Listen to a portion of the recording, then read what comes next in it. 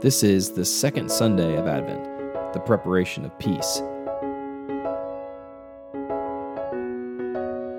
In Isaiah 40, 3-5, we read, "In the wilderness, prepare the way for the Lord. Make straight in the desert a highway for our God. Every valley shall be raised up, every mountain and hill made low. The rough ground shall become level, the rugged places a plain. And the glory of the Lord will be revealed, and all people will see it together. For the mouth of the Lord has spoken."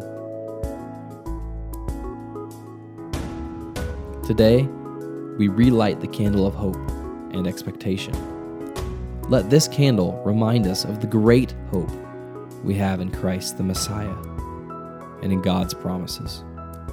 As we light the candle of preparation and peace, let it remind us to prepare our hearts for the coming of Christ. Pray with me.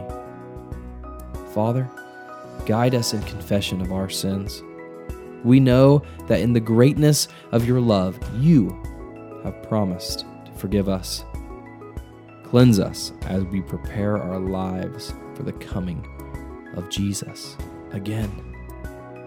This we ask in his name. Amen.